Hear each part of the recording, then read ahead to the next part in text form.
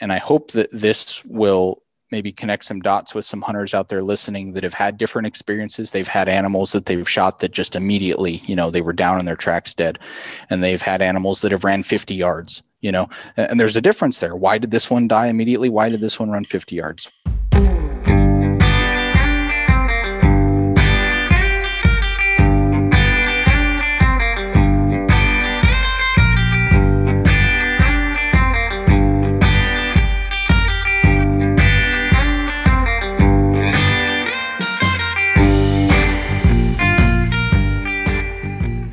Welcome to the podcast today. This is episode number 267. If we back up to the fundamentals as hunters, we have a responsibility to make a quick, ethical, and clean kill for the game we are hunting. But sometimes things don't always go that well. Sometimes whether you're hunting with a rifle or hunting with a bow, the animal doesn't die as quickly or as cleanly as we'd like. And we don't necessarily always understand why. Sometimes we feel like we make a good shot. Sometimes we do place that projectile in the vitals. But the animal goes, it flees, and we find ourselves with a little bit of work to do tracking that animal. Today in this episode, we're speaking with Jaden Quinlan, who is the lead ballistician at Hornady. And we're not necessarily talking about bullets and projectile design, although we touch on that later in the episode, and we might talk about that more in the future. But this episode, the goal of this episode and the foundation is to really talk about how do animals die? Like what in their system, what in their anatomy causes death? And how can we as hunters affect those systems? So this is kind of like a base foundation, which I really appreciate because a lot of times we just hear of, oh, I hit it in the vitals. And we say that, but we don't really necessarily know what that means or even understand that that can mean different things. The vitals isn't a thing. It's comprised of multiple systems in that animal that can affect its livelihood. And so that's what we dive into today. I hope you guys enjoy this one and take away something from it. I know that I did for sure. As always, guys, we appreciate you tuning in. If there's any feedback or questions you have for us, you can always reach out by email to podcast@exomountaingear.com. And we mentioned that in this conversation with Jaden as well, specifically because we know there's going to be questions from this episode, whether it's about these systems within animals, whether it's about bullets or ballistics. We would love to do a follow-up with Jaden, and we want to know the questions that you guys have from this episode. So again, send us the email to podcast@exomountaingear.com. Let us know, and we will do a future Q&A with Jaden to tackle those questions. Guys, if you're enjoying the show, it would also be really helpful if you could share it with a friend, leave us a review in iTunes, and generally just help spread the word. Helps us tremendously. And thank you for tuning in. If you haven't yet, hit that subscribe button to receive future episodes. But right now, let's get going. Let's get into this conversation with Jaden Quinlan from Hornady.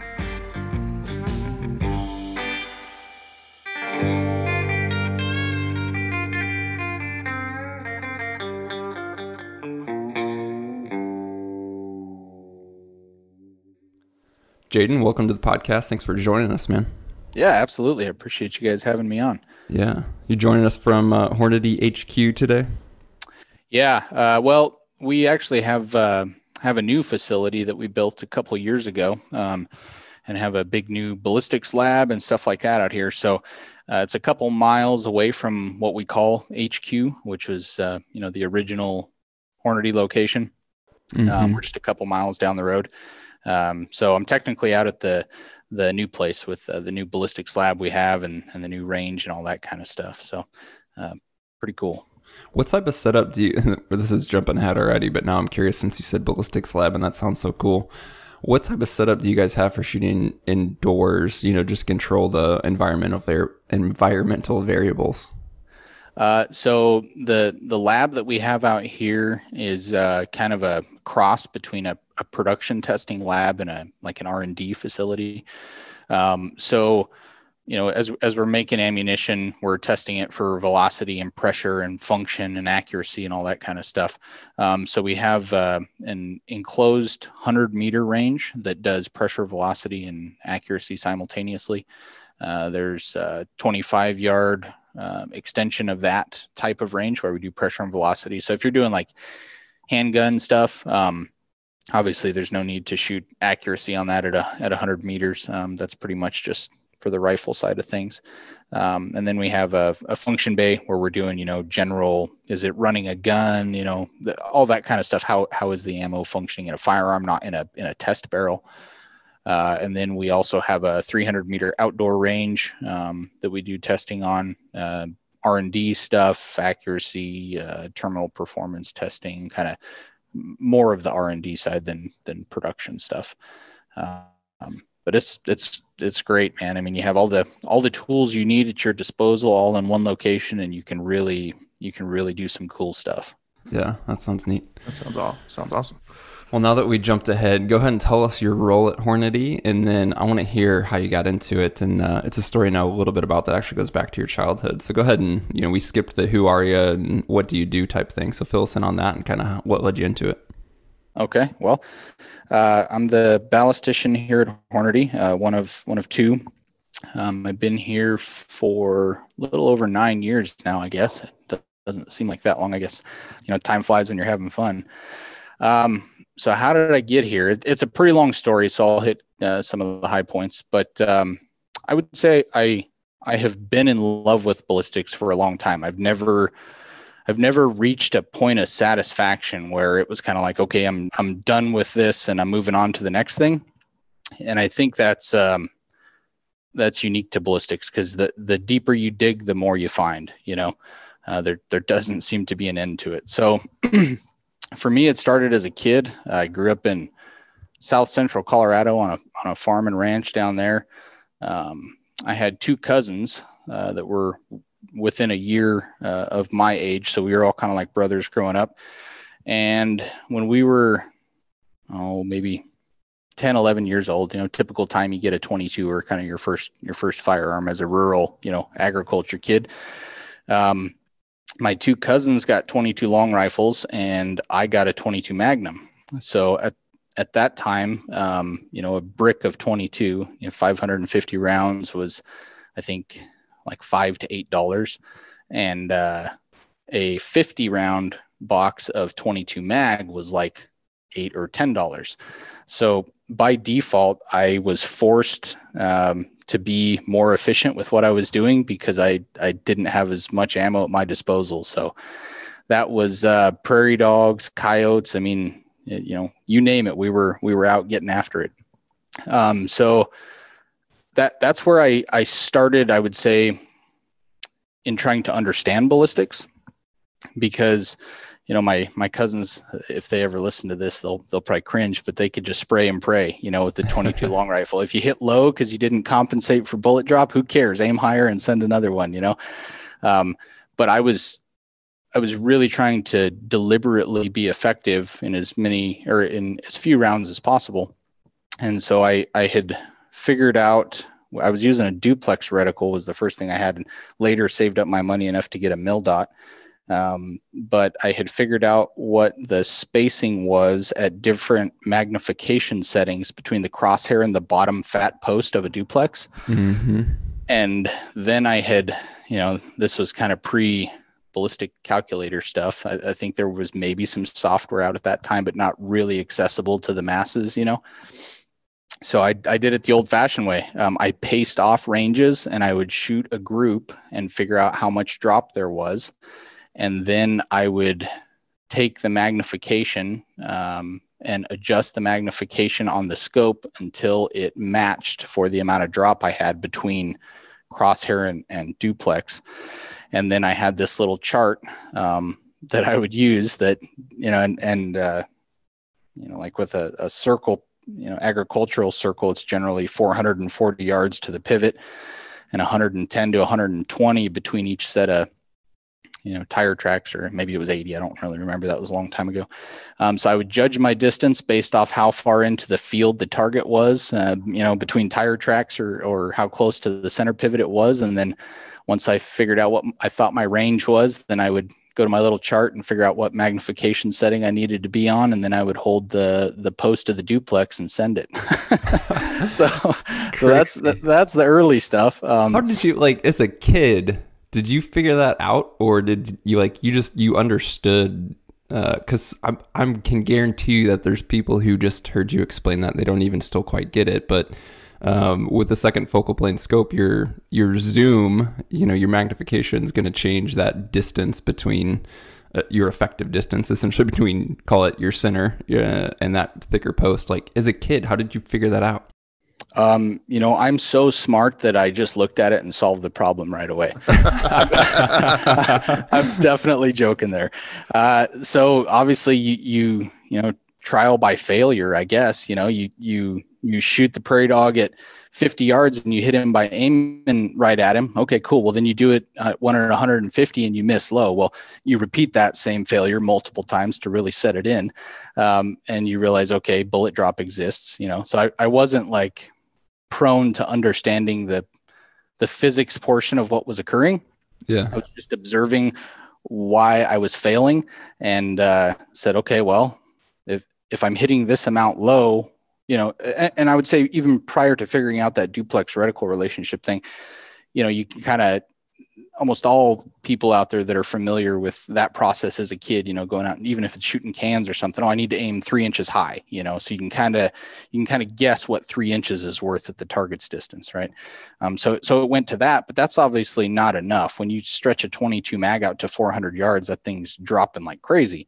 Yeah. So your swag of, I need to be 89 inches high, that ain't going to cut it, Right. So that's when I started, okay, well, there's these 2 reference points I have in the reticle, so maybe I can use those. Well, that's cool. Then that's when you figure out that second focal plane really messes with you magnification wise, because you would be successful when you were on, X power, but then you zoomed in on this one and you missed. Well, why? And then you start to see, oh, okay, well, at a given distance, as I zoom in and out, that thing changes size. Well, if that thing changes size, maybe I can deliberately change it to the size that I need to be able to compensate for how much the bullet's dropping. So that's cool. So as a kid, you figured out essentially a homemade on the farm BDC reticle, meaning at 8 zoom, I'm hitting, point of impact by holding the thick post at 270 yards, but at 10 zoom, that's cool. Yeah. And I think I contribute that to that 22 mag, because if I would have had a 22 long rifle, I would have just gone about it the way of, I need to hold a couple inches higher. And I don't think I ever would have needed to advance beyond that, if that makes sense. Yeah. Just holding hope. Yeah. And then, so being able to do that, right, having success in that abstract method of trying to solve that problem, just lit a fire in me. And so then I started consuming any material I could get my hands on, which led to the MIL-DOT. Obviously, trying to search that information out minus reading physics textbooks, there wasn't a ton of information out there. Obviously, the military sniping community, there was some stuff out there. There were some novels and stuff, from Vietnam. And you can kind of glean some of that info. I was probably reading a Vietnam sniper novel at one point and saw the term MIL-DOT and said, well, what's that? Why do they use that thing? What does it do? And then, trying to, and this was kind of definitely dial up internet days or pre that. So the access to information, nowhere near what it is today, Yeah.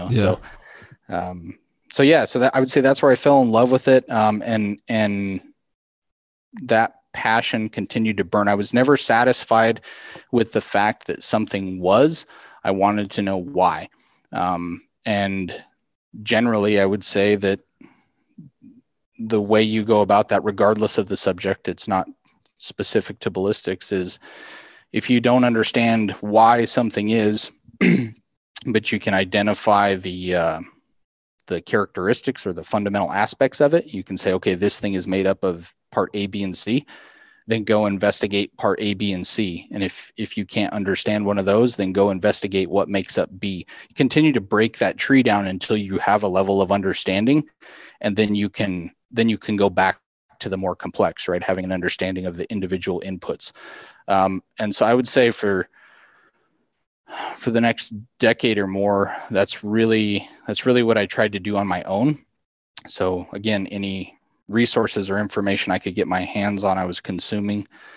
And then people that you get to work with. I mean, I absolutely would not be in the position I'm in today if I didn't have the influence of the people I did in my life.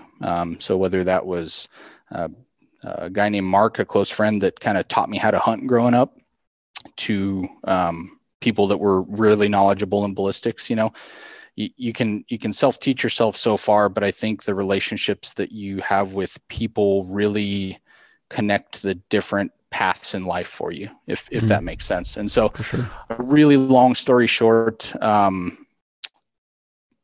I come from a family of writers. I had done some writing, met the right people, got published in Precision Shooting magazine back when that was still being published. I think it's out of print now. That got picked up or seen by some influential people. Mr. Bill Gravatt, who was running Sinclair International at the time, read it.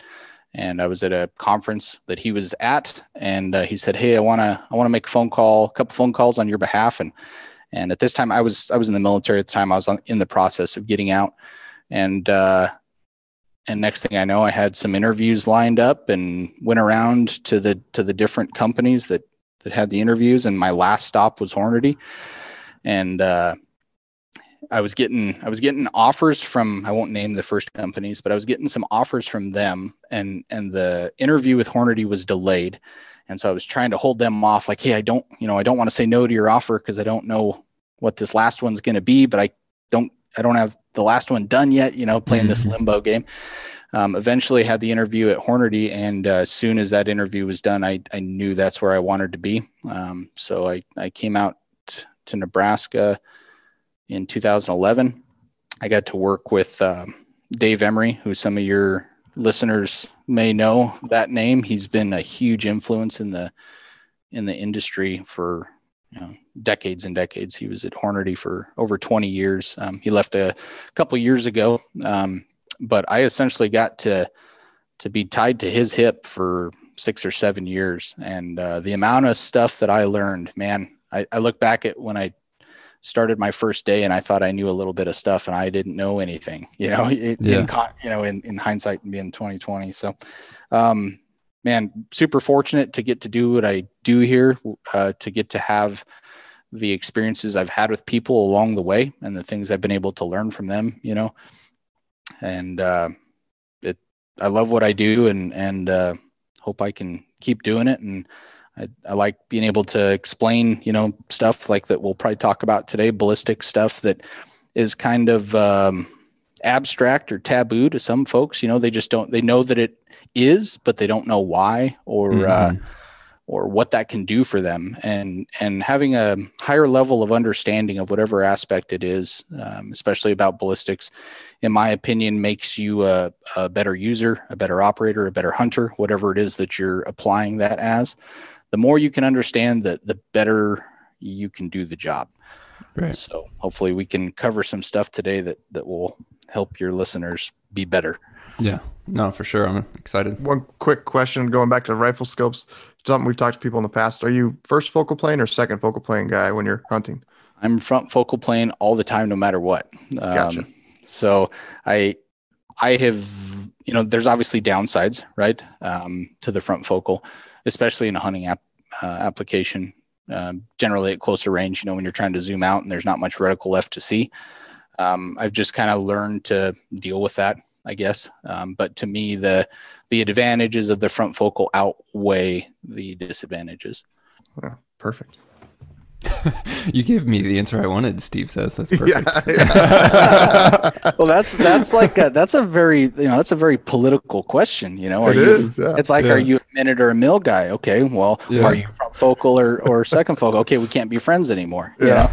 Well, no, everything seems to be second. And then, I'm fairly new to rifles, been a bow hunter forever and just started looking at rifle scopes. And my mind was like, why the hell is not every single person shooting a first focal plane scope?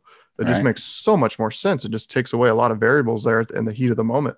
And I was at SHOT Show 2 years ago and I was like, I'm looking for first focal plane scopes. And I asked like 3 different manufacturers, and all of them like, oh no, you don't need a first focal plane. This is, you just need a second focal plane scope. And I was like, it pissed me off. Like, no, this doesn't make any sense. Like, it doesn't make sense. So yeah, good to hear that you're a first focal plane guy. I love the concept of first focal, but I'm still waiting for a reticle that I'm completely in love with to eliminate what you said, Jaden, of like at lower magnification, still having like a pretty solid reference point. Yeah, I'm still trying to crack that nut. I think the trend now of like these super wide zoom ranges makes that worse, but if you just need like a good 4 to 12 or something, then you'll be dialed. Yeah, you mitigate some of that. Yeah, good point. All right, well, the goal today, sorry. Jaden. No, you're good. I already have I'm holding myself back from 15 questions already, but we have a goal today. Okay. At least a place to start with our goal. And I really appreciate this. As we were talking about the podcast, Jaden, I connected with you, wanted to get you on the podcast, and I have 800 questions. But something you proposed to me, essentially, and I love the concept, was specifically, we're addressing hunters. And so, yeah, we could talk BC, we could get all kinds of aspects, cartridge design, bullet construction, whatever. But what's most important to hunters is, how does the animal die? So how does a bullet perform on an animal? And really, in the end, what causes death? And so that's where we're starting. Let's not even talk bullets for a minute. Let's just go, how does an animal die?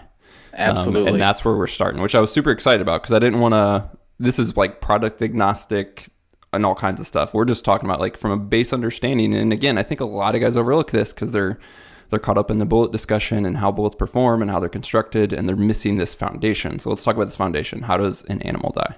Absolutely. And I think looking at it this way, essentially a backwards view of what's traditional, because traditionally we look at things from the time that the trigger is pulled until the time that the animal is down, and we look at it in that order. But if you look at it in this reverse way, it really changes the perspective, and I think it will maintain some attention from the listener that they generally turn off because they've just been blasted with that train of information order of, trigger to animal down, I already know this, whatever. So, but you look at it backwards and the perspective changes. So like you said originally, what causes an animal to die? That's very important, because that's our end state, right? We want to be able to ethically and quickly take an animal's life. So what's involved with that? Well, what we need to do is we need to figure out what system we're going to influence to cause death. And there's different systems, and with each of those different systems is a different timeline associated with it. And I hope that this will maybe connect some dots with some hunters out there listening that have had different experiences. They've had animals that they've shot that just immediately, they were down in their tracks dead, and they've had animals that have ran 50 yards, and there's a difference there. Why did this one die immediately? Why did this one run 50 yards? Well, these systems that we're trying to affect. So within the body, and I'm not a doctor, I'm not a biologist, this is, you do a little bit of looking into anatomy and physiology, and this is very basic stuff. So we've got a couple different systems that we can affect that are related to whether the animal lives or dies. So the first one is the circulatory system. Right. So this is the system that carries oxygenated blood to the brain. So that consists of essentially the heart. So you have the pump, right, that keeps the system pressurized.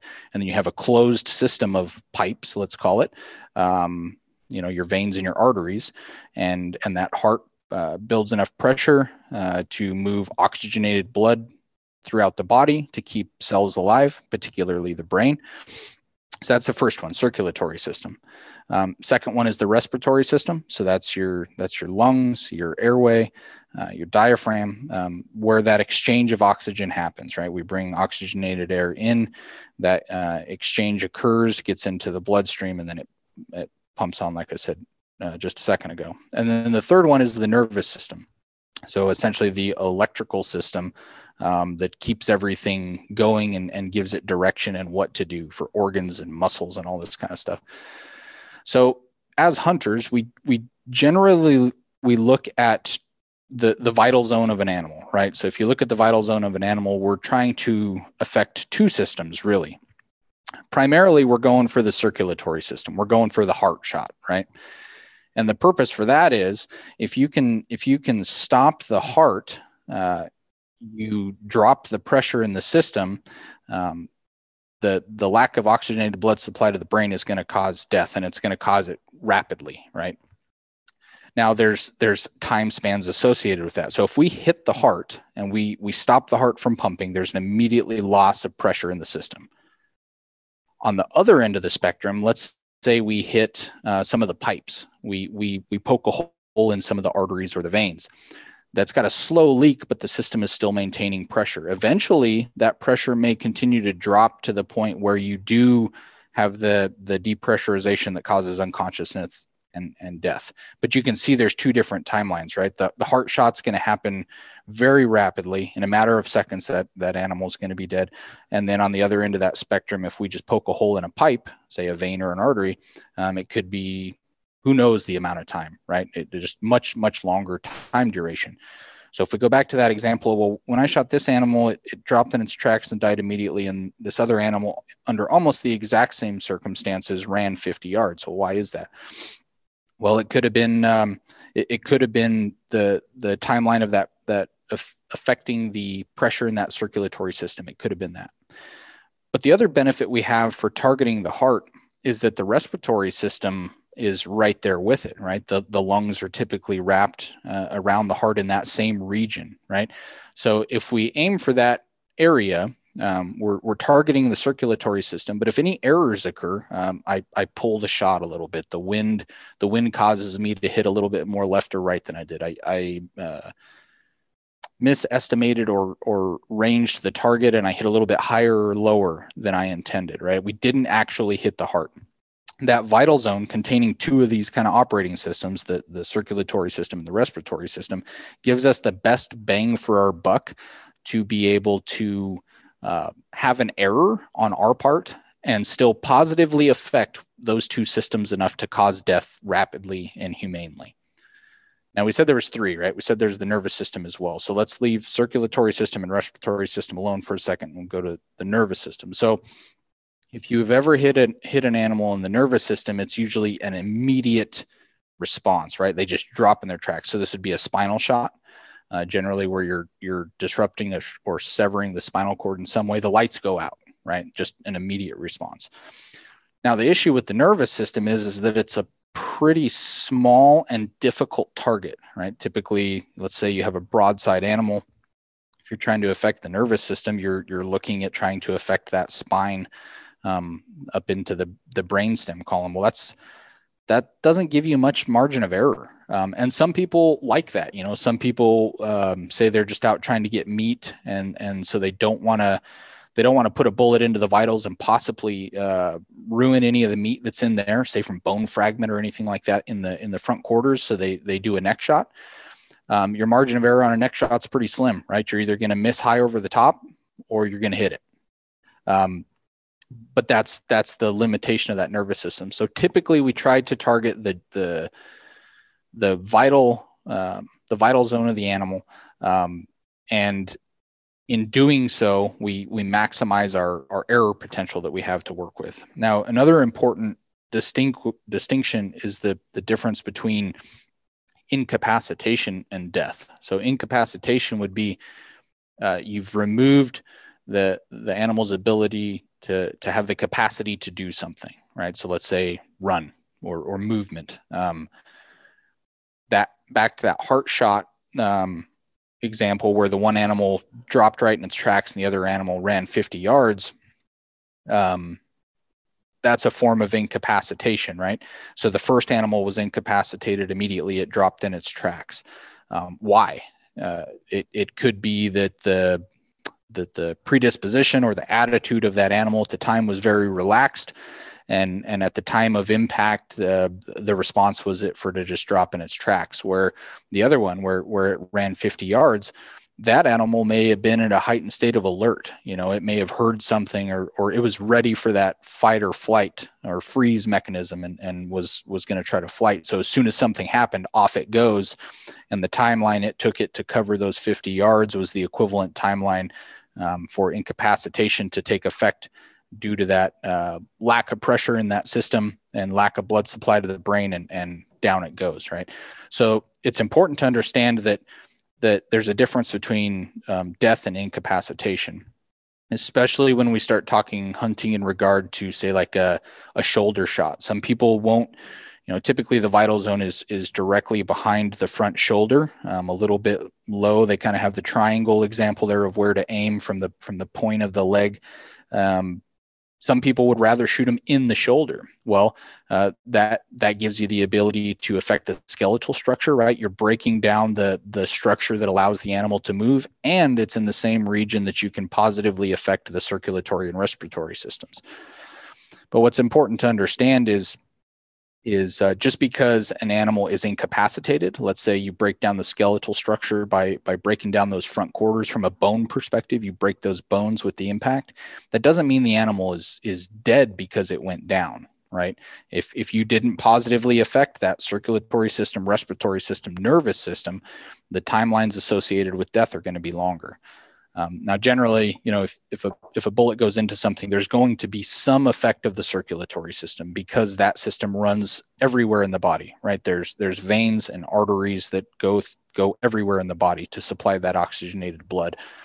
So even though you might have hit the shoulder, you never affected the heart, you never affected the lungs. You're obviously going to have a circulatory system effect there because there's arteries and veins in the shoulder and that region as well. But it's more likely than not that animal isn't going to die quickly of a drop in blood pressure and the effect of the circulatory system. So understanding those mechanisms that cause death, I think, is important for a hunter to understand, so that he can have maybe a better explanation of why he saw what he saw. Because a lot of what happens without a basic understanding of that is that let's say that first example, the animal dropped immediately. The hunter was using bullet or ammo A, and in the second example where the animal ran 50 yards, he was using bullet or ammo B. But those things were very similar, right? Let's say they were the same projectile design, a lead-tipped spire point design, similar weight, similar impact velocities, right? Very similar shot dynamics, but two different results of the animal. That hunter, not knowing this information, might assume that ammunition A is better than B because the animal dropped immediately instead of running 50 yards, and running 50 yards isn't as good as dropping immediately. Well, it may not have anything to do with that ammo. It may have to do with what we just talked about here is the system that was affected and the timeline associated with that. Yeah. There's a nuance there of people often use the umbrella of you hit the vitals. But as you've described well there, even saying hit the vitals, you have two different systems. You have the circulatory system, respiratory system within that. A vital shot can affect one or the other, potentially both. And depending upon that, you're going to have different results. So even saying hitting the vitals is a little bit too, generic, if you will. Exactly. Yeah. So hopefully that maybe helps. I'm sure there's some listeners out there saying, oh, okay, well, yeah, I've had this experience and I've had that experience, and that maybe makes a little bit more sense. Yeah. So with that kind of covered, the next, so we're starting backwards, right? From a dead animal, we just talked about the timeline associated for that animal to die. So if we back up a chunk from there, what happened before that? Well, what happened before that was the projectile's impact. And there's kind of three different metrics that are really important that play into how that bullet worked to affect the system you were trying to affect. So let's just stick with the traditional vitals, right? Circulatory, respiratory system. So you have three things. You have shot placement. Where did the bullet hit in reference to those vitals? You have the penetration. How far did the bullet penetrate in that animal reference to those vitals? Because they're at a certain depth, right? And how much did the bullet expand or upset? And because what that does is that takes the energy that the bullet has at impact, which is defined by its weight and its velocity. That's how much energy potential it has. And how did that energy get transmitted into the animal?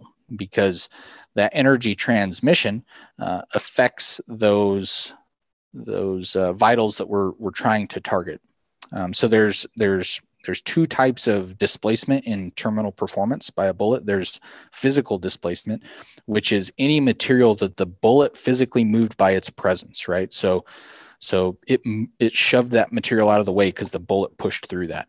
The second aspect is temporary displacement, and that is the transfer of energy that bullet had is going to move outward away from the actual path that the bullet is on and affect the material around it, right? It's just big rapid energy transfer, and it creates like a balloon, you could view it as, of disrupted tissue. So that could be tears, that could be bruising, stuff like that. So that's how the bullet is going to affect whatever system it is. Now, we can rate those three that I said, the shot placement, the penetration, and the expansion. We can kind of rate those on an importance basis. The most important one is shot placement.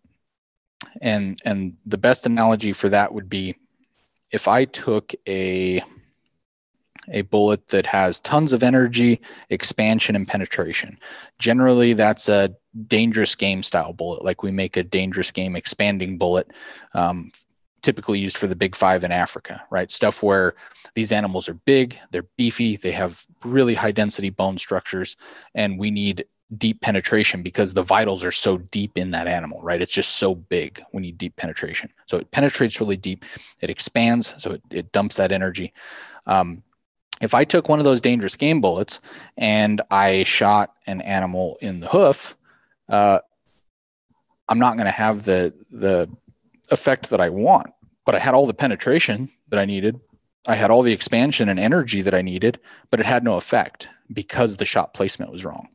And then on the flip side of that, I can shoot, let's say one of those dangerous game, those big five in Africa. If I shot it with a varmint bullet and I put it perfectly in the right spot, I mean, that bullet impacted in direct line with the heart and lungs, doesn't matter because I didn't get the penetration I wanted.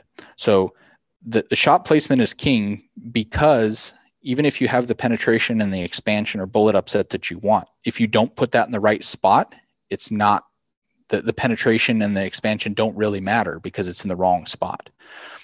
But just because you have perfect shot placement doesn't mean that everything's great, because if you lack the penetration of an expansion, you're not doing the job, right? That's the varmint bullet on say, a Cape Buffalo.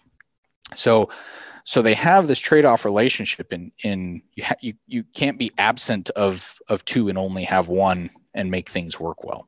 But of them, shot placement is most important, because regardless of whether you have penetration or you don't, whether you have bullet expansion or you don't, if your shot placement is bad, it's not going to affect that system you're trying to affect. You're not going to have a real good result. So shot placement's king. Mm-hmm. Number two is penetration.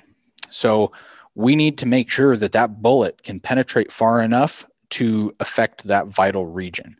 So penetration and expansion are tied together.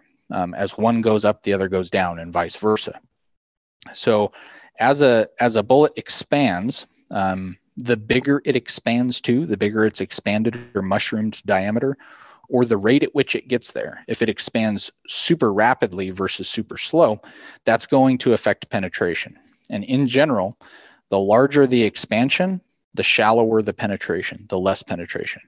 And the larger or the faster the rate of expansion, the shallower the penetration. So I need to pick a bullet, and bullets are designed to do different jobs. Like I gave the example of our VMAX, that's a varmint bullet. That thing is designed to expand as rapidly as possible as soon as it hits resistance of flesh, because it's for prairie dogs and coyotes and stuff like that. And the other extreme end is that dangerous game bullet, which expands slowly because we need to get deep penetration. So when you're looking at, so shot placement's king. Okay, we're going to leave that one the way it is. When we're looking at penetration and expansion, it depends on what we're trying to do. What kind of game animal are we taking is typically the first level of breakdown. So a bullet that's going to be good for, antelope or deer may not be good for elk, because you need more penetration on an elk than you do an antelope or a deer. That's not to say that bullets don't exist that can do both, right? That there's crossover between the two. But bullets are designed to do different jobs. So we need to look at how much penetration do I need to positively affect the vitals I'm trying to affect. So if it's a deer, that's going to be a lesser number than if it's an elk. And that's going to be a lesser number than if it's a kudu in Africa, right? So that's kind of the next level of analysis, is how much penetration do I need? And then once you define how much penetration you need, that kind of highlights the bullets that would work for that are designed to give you that level of penetration. So an example there would be, we make a lot of lead core copper jacketed hunting bullets. So spire points, the old lead tip ones that were really high application, in the 40s, 50s, 60s, 70s.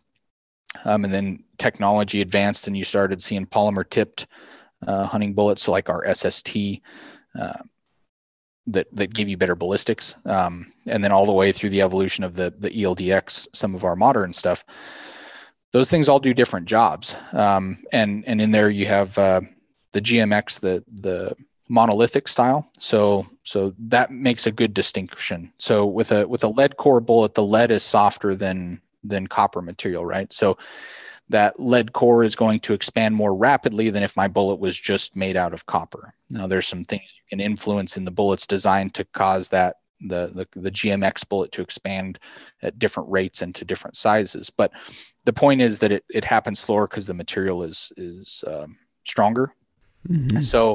So that GMX is going to penetrate a lot deeper than an equivalent traditional lead core copper jacketed bullet would. So of equal weight. So you take a 30 cal 165 GMX and compare that to an SST. That SST is going to expand much more rapidly. So that's probably more applicable for your antelope or your deer size animals, right? Because that larger and more rapid expansion is going to cause it to penetrate shallower than that GMX, where that GMX is going to be, in the 20 plus inch range of penetration. That's more applicable for an elk, say.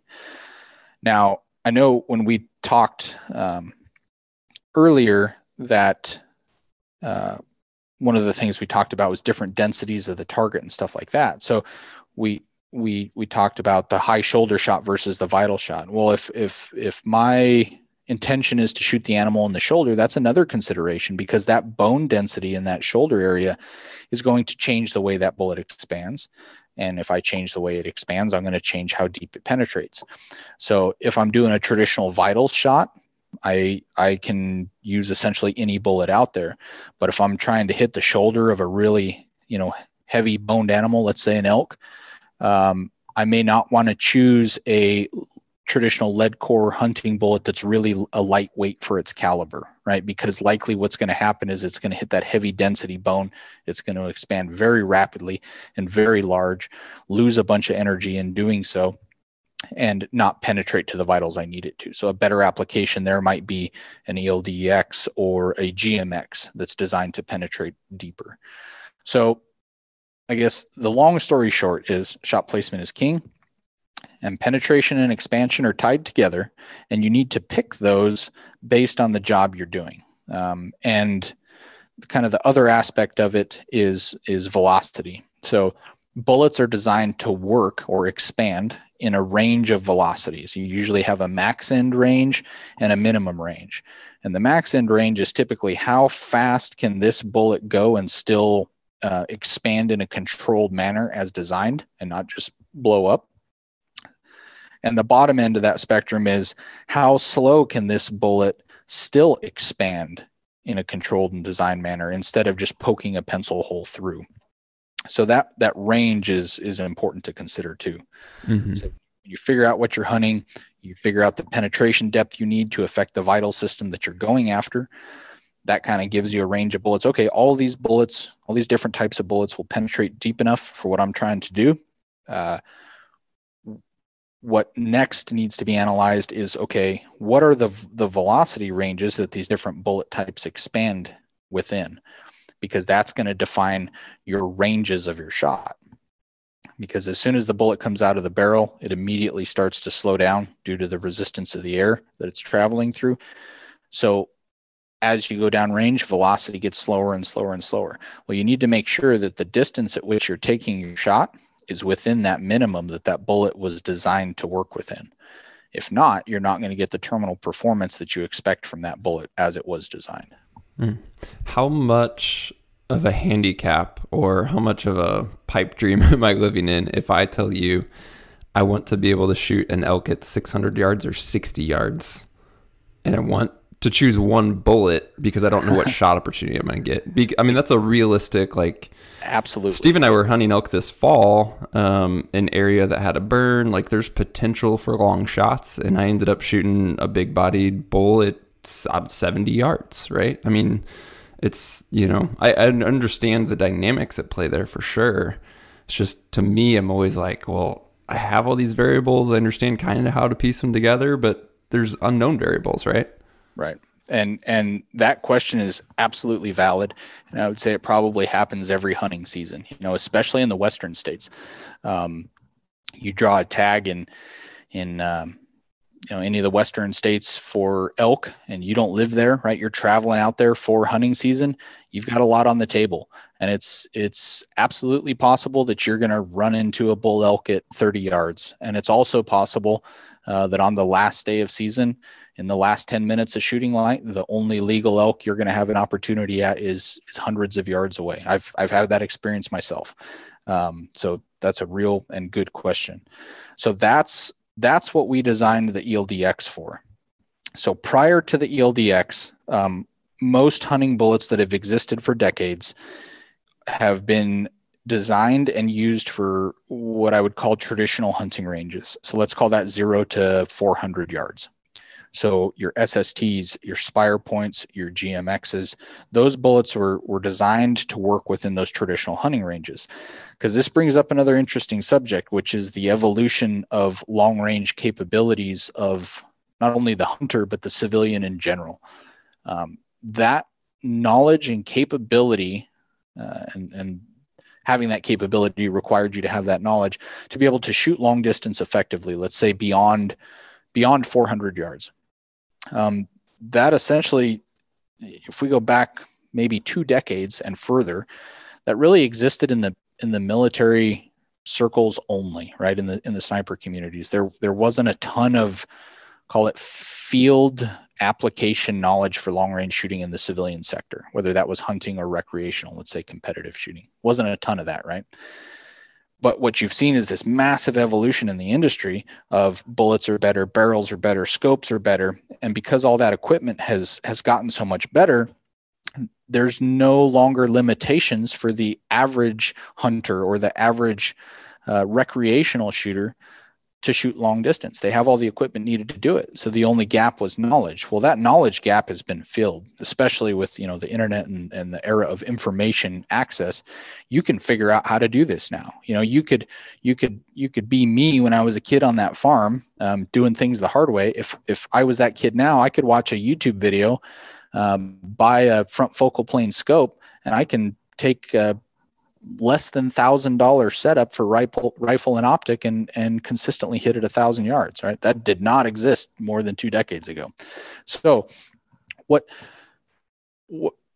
that did, that changed the capabilities of the average hunter. So the average hunting bullet prior to the ELDX was for the average hunting application, that 0 to 400 yards, right? We're using duplex second focal plane scopes, hold a little light over the hair, if it's beyond 300 yards type thing, but that's essentially our limitation. Well, that's gone now.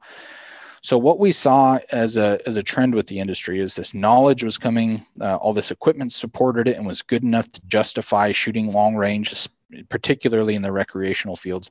And that bled into the hunting world. Guys were saying, in that example I gave earlier, got an out-of-state elk tag, I paid hundreds of bucks for it. I took vacation time. I'm out here. It's the last day of the hunt. It's last light. This is the only legal elk. I'm gonna walk away from all that time invested and all that money invested with that elk being at 500 yards because I don't have the capability to do it. That situation is gone now, right?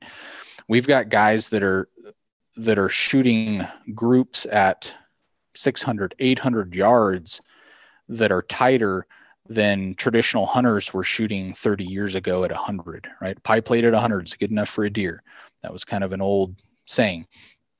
Pie plate at 600, pie plate at 800 is capable by tons of people out there today. So that game has changed, right? But the problem was that there wasn't a bullet out there intended for that application, not designed specifically for that. So what you saw happening was, we need a bullet that is accurate enough to shoot at those distances. Well, that comes out of the match world. Those are the, bowtail hollow point match bullets or polymer tipped match bullets. The problem there is that those bullets were designed for accuracy and holes in paper or hitting steel. There was no considerations in the design of that projectile for expansion, for those terminal performance needs that we've talked about up to this point. So we saw people, they were taking longer and longer shots in hunting, and there's a whole ethics argument that can come with it. I would say we'll just leave, it's up to the individual. If they can ethically harvest that animal at given range and do it successfully, that's an individual decision. But what we saw was people were starting to use these match bullets, many times a boat tail hollow point, for hunting. And the problem with that is a boat tail hollow point bullet, regardless of who makes it, we make them, there's many other companies in the industry that make them. They're not designed for expansion. They don't have a mechanism for it. So in a lot of hunting bullets that you'll look at, there's some sort of mechanism that allows those things to expand. So if you look at an old lead tip spire point bullet, that exposed lead out front allows it to expand. So when that thing hits target media, you have essentially a deformation that's occurring that allows the lead to push that jacket open and expand. You go into the polymer tipped hunting bullets like our SSTs, our GMXs, that tip initiates expansion. That tip is able to drive back into the projectile and cause it to open up. So those are mechanisms that cause them to expand. Well, with a bow tail hollow point or a full metal jacket, they both kind of act the same way. They don't have that mechanism. And so they're at the mercy of a couple different dynamics, but one of the main ones is the target density that they hit. So if you hit something really hard with a boat tail hollow point, it might upset quickly and it's going to tumble. It's going to go end over end, tumble as its terminal performance. That's how it's going to displace its energy in the target. Or the flip side of that happens very often is they just pencil through. And so you're essentially leaving a 30 caliber hole in the animal with no temporary wound channel. And so you just don't have an energy transfer into the animal to positively affect those systems we talked about earlier. So we saw this happening. People were using these bullets for the wrong application. They're using match bullets for a hunting application, and it wasn't working well. Some guys will have success on one shot, and the next shot the animal runs off and they never recover it because it just penciled through, right? So we said, okay, regardless of where you stand on call it, it's kind of a vague definition of range, right? Is it long range? Is it mid range? Is it short range? Regardless of that, people are shooting animals at distances further than they have historically. We need to build a solution that will give them a purpose-built tool that will do that job. And so that's what the ELDX was. And to your point that I might shoot an elk at 60, I might shoot an elk at 600. I don't know. It's hunting, right? There's no guarantees. We had to be able to build that bullet to withstand both ends of that spectrum. And those two work against each other. So typically, if you want a bullet to maintain its integrity, its ability to have controlled expansion as designed, the hardest place for it to do that is at the high velocities. That's what's hardest on the bullet. That's what's causing it to expand the most rapid. As you lower the velocity of the impact, the rate at which it expands is slower because the bullet's going slower, right? And so the hardest part is you can build a bullet that will expand at extremely long ranges, but if you shoot it up close, it'll blow up. And vice versa. You can build a bullet that is so strong it will withstand those super high velocity impacts at close range, but now it's so heavily built that it can't expand it to low velocity long range shots. So that's kind of the dichotomy that you have to work with. And fortunately, technology and bullet design has come far enough, and we had learned enough with prior projects that we had worked on, that we made a go at it, and we had a bullet that was doing more than we expected. Actually, we would shoot it at 30-yard impact velocity and 800 yards, and it was working on both ends. There was a little bit of a hiccup in there. This is how we figured out the heat shield tip. I don't know if you or your listeners are familiar with that, but the deformation of a polymer tip projectile in flight due to aerodynamic heating was affecting the drag, causing the BC to be lower than expected. But that ELDX project is what highlighted that. So we had a bullet that worked fantastic. Then that drag thing, we ended up cracking that nut with our heat shield tip, which doesn't degrade in flight due to the aerodynamic heating. And for the first time, we had a bullet that really didn't have a limit like you would traditionally view it. So that ELDX will expand and maintain integrity, controlled expansion at 30 yards, and the bottom end velocity window is 1,600 feet a second.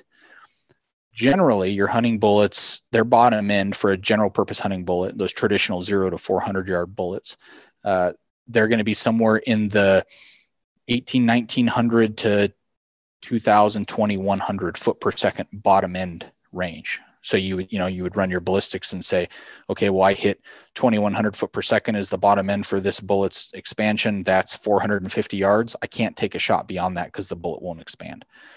Well, with that ELDX, that just got moved down to 1,600, which with a lot of, cartridge and velocity combinations, you're talking 800-ish yards downrange, depending on the details of the shot and the environmentals and everything.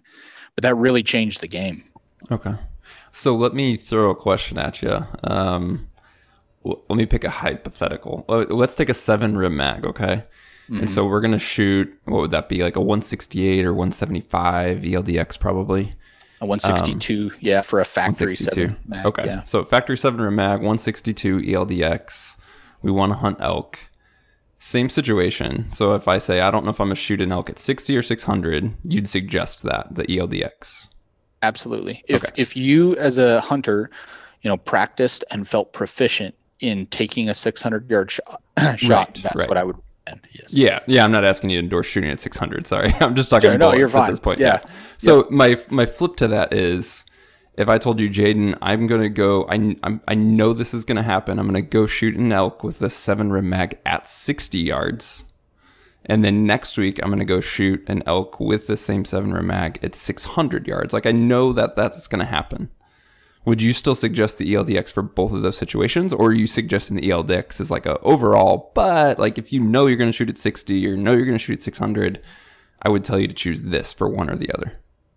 No other things considered, I would recommend the ELDX. Okay. If you had other considerations, obviously that brings other things into consider. So, maybe your rifle setup is super light and you don't want to deal with the recoil of a 162 grain bullet. Your furthest shot's going to be 150 yards. Go with an SST. Go with a GMX. Those lighter options. That would be an example of, well, there's another consideration here on the table. Okay. So lighter but heavier constructed then? What do you mean? I'm sorry, you were saying, like, if you go, did you say an SST or GMX? Yeah, so if recoil was a consideration there, because 7mm factory ammo, we make a 162 in the 7 rem mag, and that's it. So if you wanted to shoot factory ammo, that was a consideration, right? You're not going to hand load your own, and you wanted something that was lighter recoil. picking one of those lighter bullet weights is going to get you that. So because you're not shooting out to 600 and because you are, you want something lighter recoiling, those are your two considerations. Then what would be better than an ELDX would be an SST or a GMX or a Spire Point, something like that. Okay. But that's not necessarily because of the terminal performance of the bullet. That's more a shooter factor. I want lighter recoil, so I don't need, the heavier bullet. Right. But you're not trading off terminal performance for that lighter recoil. So the performance of the SST or the GMX or the Spire Point at that range window that you have to operate within is just fine. That's what those bullets were designed for. It's not like I want lighter recoil and I'm going to have to give up terminal performance to get it. No, because that bullet's designed for a different job, versus the ELDX. Generally, the ELDX is heavy for weight because we need it for the aerodynamics. Right? Generally, the heavier bullet is going to lose velocity at a less rapid rate, all other things being equal. So that helps us doing that long range job that ELDX needs to be able to do. So generally, they're all heavier. Do you have a simple formula for calculating the recoil based on bullet weight? I remember I like the first gun I picked up was a 270, and I think I had some one. It was 145 grain ELDX, right? For the 270. Yes. Yeah, that, and then I had like a 130 grain bullet, and I was like, I swore I could tell the difference between that 15 grains in recoil. Is there a simple formula for that, or is it just too many variables that you can't really calculate it? I wouldn't say simple. I would probably quantify simple as just do it in your head. But man, there's so many calculators and stuff out there that you do a Google search for recoil calculator and you'll stumble up on something. Yeah. Okay. I haven't come across that yet. Yeah. There's a couple out there. I know Sammy has the formula that they publish. That's probably kind of the standard method. But yeah, if you Google it, you'll find stuff out there. What's something that you feel like the average shooter would notice? A 1 pound reduction, a 5 pound reduction? I don't know. I think it depends on more than just that number. Yeah. I think feeling recoil is tied into how the stock fits you. Where the scope is mounted in your head has to be positioned for proper eye relief. The position you're shooting from, is that sitting off sticks? Is it standing? Is it prone? So even though the calculated value of recoil may be X, the perception of the person shooting it may not agree with that. You may have two different options, like you said, that 145 and a lighter option.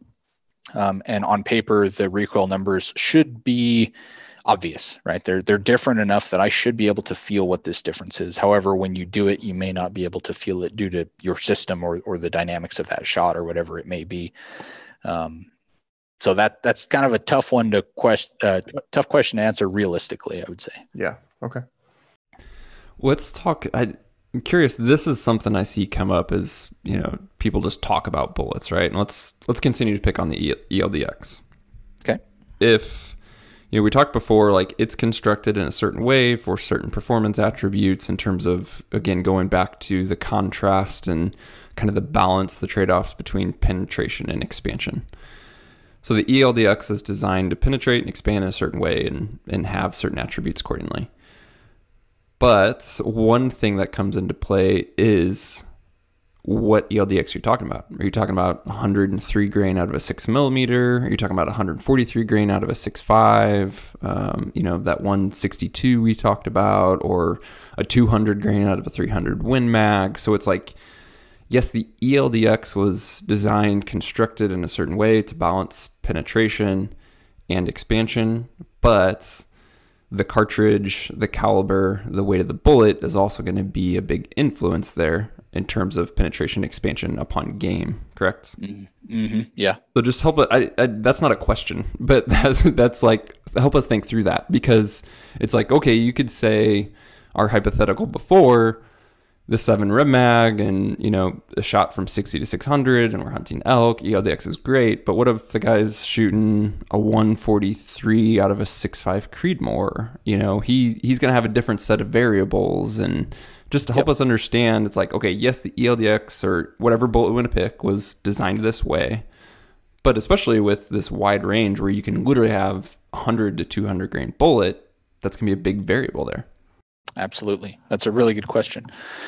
So if we back up and define the job we needed to do, so this would depend on your hunt, right? Are you hunting white-tailed deer in the southeast part of the country where your shots are going to be relatively short range, or are you out west where you have the skills and your firearm is capable of shooting longer distances accurately? So that's part number one. What is the job we need to do here?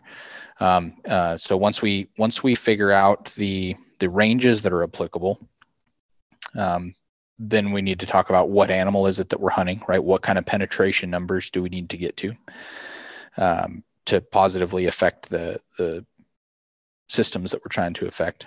So this process starts to narrow things down, right? So we have, okay, these are the ranges that I'm going to hunt. Let's take the road of the ELDX. Like you said, I'm hunting out west. I feel comfortable out to 600. I train that way all the time. I need something that will work at 600 yards, will expand and work terminally at 600 yards. So that would be the ELDX. The other ones are out of the question because those are kind of traditional hunting range bullets. We'd cap those at about 400, most cartridges considered. So we're going ELDX because we're hunting elk. That gives me the penetration I need on elk and the ability to expand out to 600, which I know is a possible shot I might need to take. So we're on to ELDX is the bullet we need. Next is what was the most important part of terminal? Shot placement, right? If I can't, no matter how good that ELDX is, if I don't put that ELDX in the right spot, none of it matters, right? It's back to if I hit him in the hoof, it doesn't matter how good the bullet is, I'm not going to affect the heart. So shot placement is my next most important consideration. That comes into you as a shooter and kind of the whole system considered. So am I hunting in an environment where I'm likely to be able to find a good prone position, well supported with a rear bag and a bipod up front and time? Well, if that's the case, then one of these heavier bullet, higher BC, lower drag, high velocity systems, say a 30 caliber Magnum, like a 300 PRC, or like you said, maybe a 300 Win Mag, that might be applicable there. But maybe I'm going to be mostly spot and stock type hunting. I'm not necessarily going to be set up on a good vantage point, where I have the time and the setup right. Let's say it's going to be more of a spot and stock type hunt, and I might need to take a shot, supported off of a tree or something kind of difficult to get a steady, good rest. Well, you may be better off going with a 6.5 or something that's a little bit lighter, that's considering that recoil portion of it, right? Those are things to consider. How well does your rifle shoot? If I have a 300 Win Mag and I have a 6.5 PRC and my Win Mag is shooting, 1 minute and a half groups, and my PRC is shooting half to 3/4, well, if that PRC will do the job at 600 yards, the bullet will terminally. My shot placement abilities are much higher with that PRC over the Win Mag, right? And shot placement is king. So even though that Win Mag has higher energy, it has, let's just say it has higher impact velocity that would be tied to energy. It has less wind deflection, all these benefits, right, that exist with that Win Mag over, say, cartridge B. If cartridge B dramatically outshoots from a shot placement or a group size perspective, I would pick that one over the other on paper benefits, as long as it still does the job. Don't compromise with it though. If option B that shot better, it only shot better with a bullet that wouldn't work at 600, obviously don't go with option B. Make sure that you check every box completely. Yes, this bullet will work at the ranges I need it to work. It will work penetration wise on this animal that I'm going after. And then you can start getting into the fine separations between which one is a better choice for you in that application. But outside of that kind of relationship, shot placement's king. We've already said penetration is good, and terminal performance, the expansion of this bullet will work for its intended purpose. Shot placement is king. So if there's something that is supporting or going against my ability to have as perfect a shot placement as possible, that's where my considerations would start to separate out what to use.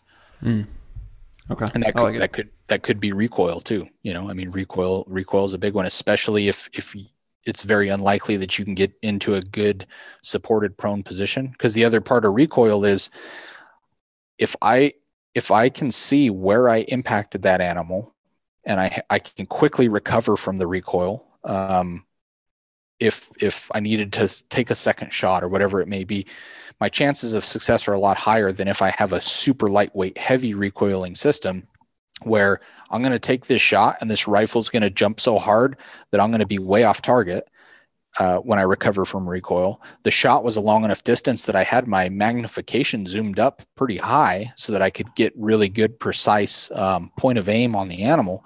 Well, after I fire that shot and that rifle jumps, my ability to reacquire that target through the scope with the scope already on a high magnification level isn't that great, right? So in a consideration like that, going with something that's a little lighter recoiling, but still will do jobs that are required of this hunt, may be a better option.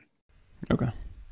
One thing I wanted I think some people to understand is that they don't realize, like say they pick up a gun and they want their kid to shoot it. Like shooting a lighter weight bullet has a pretty significant impact, at least from my personal experience on that felt recoil. It does, absolutely. Yeah. When you mentioned prior the minimum expansion threshold for ELDX being 1,600 feet per second, is that across the line, or is there a difference on the 103 grain 6mm versus the 200 grain coming out of a 300 Win Mag? That's pretty much across the line, and I would consider, even though the bullet, let's say that 6mm is a perfect example, that 6mm 103, say out of a 6mm Creedmoor, can that bullet expand at, let's just say 500 yards under X circumstances, environmentals and velocity and all that? It'll expand. It's still going 1850 at 500 yards. Let's just throw a number out. Should I use that on a bull elk hunt? Yeah, right. At 500? Probably not. Yeah. I mean, is the bullet still going to expand? Yes. But your energy, remember, goes back to bullet weight. So let's maybe take a quick little sidebar into energy, because that's something that's talked about a lot, and it's held in high regard, maybe not in the way it should be by a lot of folks. So energy, some people will make all of those judgment calls we just went through on what I'm going to use for my hunt based on what has more energy at a given range, right? Well, energy is great. Energy is important. The thing that matters, though, is how is that energy transferred into the target? Because I can take a 50 cal 750 AMAX 750 grain bullet, very, very high BC. It retains velocity well, so it's going to have tons of energy, right? But again, if I displace that energy by just poking a hole through, I'm displacing very little, right? As the bullet comes out of the back, any energy it has is no longer being displaced in the animal. It's going on with the bullet. So how you displace that energy is vitally important. So if I have let's just pick a 150 grain bullet that is going to displace its energy in the target effectively, right? Let's say it goes in, expands, and you find the expanded bullet on the offside shoulder under the hide. That's the optimum transfer of energy, right? It used everything in that animal. There was no extra energy wasted. Versus a 750 AMAX, let's say it has 10 times the energy, but it just poked a hole all the way through. I didn't put as much energy into that animal as that 150 grain bullet did. But on paper, that that 750 AMAX would be better if I was judging everything only off of energy. Does that make sense? It does, yeah. So that's an important consideration. And back to that 6mm 103. Does it have the ability to expand at 500 yards? Yes. But does it carry the energy when it deposits that into the elk that I need it to do that job? Probably not. I wouldn't recommend that you use a 103 ELDX on a bull elk at 500 yards. Correct. That's getting towards the extreme end of things, but yeah, that's another point of consideration. Gotcha. Yeah. I was more curious on, let's say you're picking the 103 and you're hunting smaller game, predators, what have you. Like, is that expansion threshold essentially 1600 across the board? Not recommending that you would take the rule that I can take any ELDX as long as it's carrying 1600 feet per second and kill anything. Correct. Yeah. So that was your question. I kind of went on a sidebar. I apologize. No, you're good. Yes, you are correct. That bullet will still expand. That's across the ELDX line. So essentially, without getting into details, of the design and stuff that would tip our hat to how we did it, the way that projectile works from an expansion standpoint across that entire line, that technology that we incorporated is the same across all of those bullets. And so that's that 1600 minimum. Got it. Cool. Jaden, this has been good. It's, I feel like anytime we get to talking ballistics, bullet performance, like on one hand, even if I feel like we go deep, we're only scratching the surface. It goes back to what you said prior of the more you find out, the more you don't know. And that's what keeps you interested in ballistics after decades at this point. So I always feel that with the podcast. It's like you can never have a complete conversation. Right. Yeah. It'll be fun to come back, and listeners, throw it out to you. If you have questions you want us to tackle, we would love to address those. I mean, one of the ideas we've tossed around, Jaden, is doing exactly that. Like, let's get some feedback, questions, hop on here, do a Q&A. So that's something we'd like to make happen in the months to come. So you can always email questions to us at podcast@exomountaingear.com. But man, today, Jaden, it's been great. Appreciate all the knowledge you've shared so far, and any resources you want to point people to kind of help them learn more, whether that's about ballistics, bullet performance, specific to the Hornady line or not, or anything, you want to share before we let you go on this one? Yeah. Our website has a lot of great information on it. And particularly, we talked a lot about ELDX and how bullets work terminally. If you get on our website and you go to the ELDX section, there should be a link on there for a white paper that we wrote when we designed the ELDX, and there's some really good information in there with gel photos, showing you the terminal performance, showing you the difference between different bullets and what they do terminally. That's a really good resource that I would point people to. And there's tons of stuff video wise. We put out information all the time. So there's no shortage of info out there with the internet. That's for sure. Yeah. All right. I lied, Jaden. You said gel, and it made me think of a question I literally had written down. So we can answer this quick, but one more. I had written down, is ballistic gel a good and or realistic medium to evaluate the performance of a hunting bullet? And what I had in mind there was gel's a continuous medium, if you will, whereas impact upon a game, you're dealing with bone, you're dealing with different densities of tissue, organs, etc. So how is gel helpful and how is it limited? And then when you guys at Hornady are testing for terminal performance from a hunting perspective, do you do anything besides gel? Great question. Is gel a valid representation of bullet performance in a living animal? Yes. If it's 10% ordnance gelatin, that's very important. There's some various clear type gels out there that you've probably seen. I know that there's a lot of people that do like reviews and stuff, videos that use that stuff because it's easier to deal with.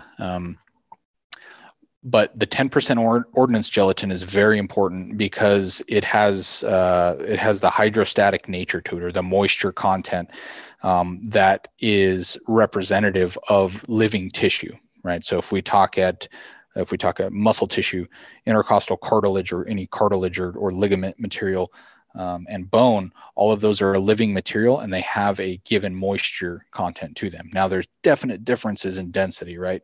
Bone is way harder than muscle tissue.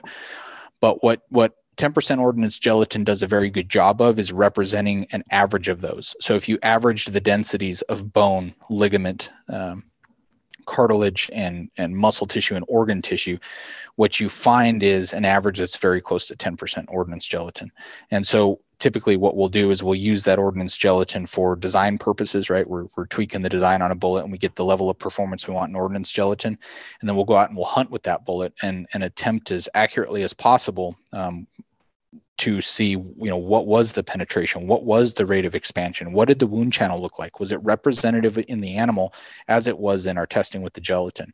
And what we found is it's very, very close. I would say that I would put money on seeing a bullet's performance in 10% ordnance gelatin and make estimations on what it's going to do in a live animal. I'd put money on that for sure. The clear gel stuff, no, it does not have the hydrostatic nature that the 10% ordnance gelatin does. It's more like a fishing lure type of material. And although it kind of feels like the right density and stuff like that, it does not properly replicate all three of expansion, penetration, and wound cavity dynamics. Great. Good answer. And we better stop there before I ask you another one. Yeah, until next time, huh? Well, that's a wrap for now, guys. As you heard us mention, we would love to do a follow-up and a Q&A with Jaden. So if you have any questions for us, be sure to send us that email to podcast@exomountaingear.com. Thanks as always for tuning in, and we will talk to you soon.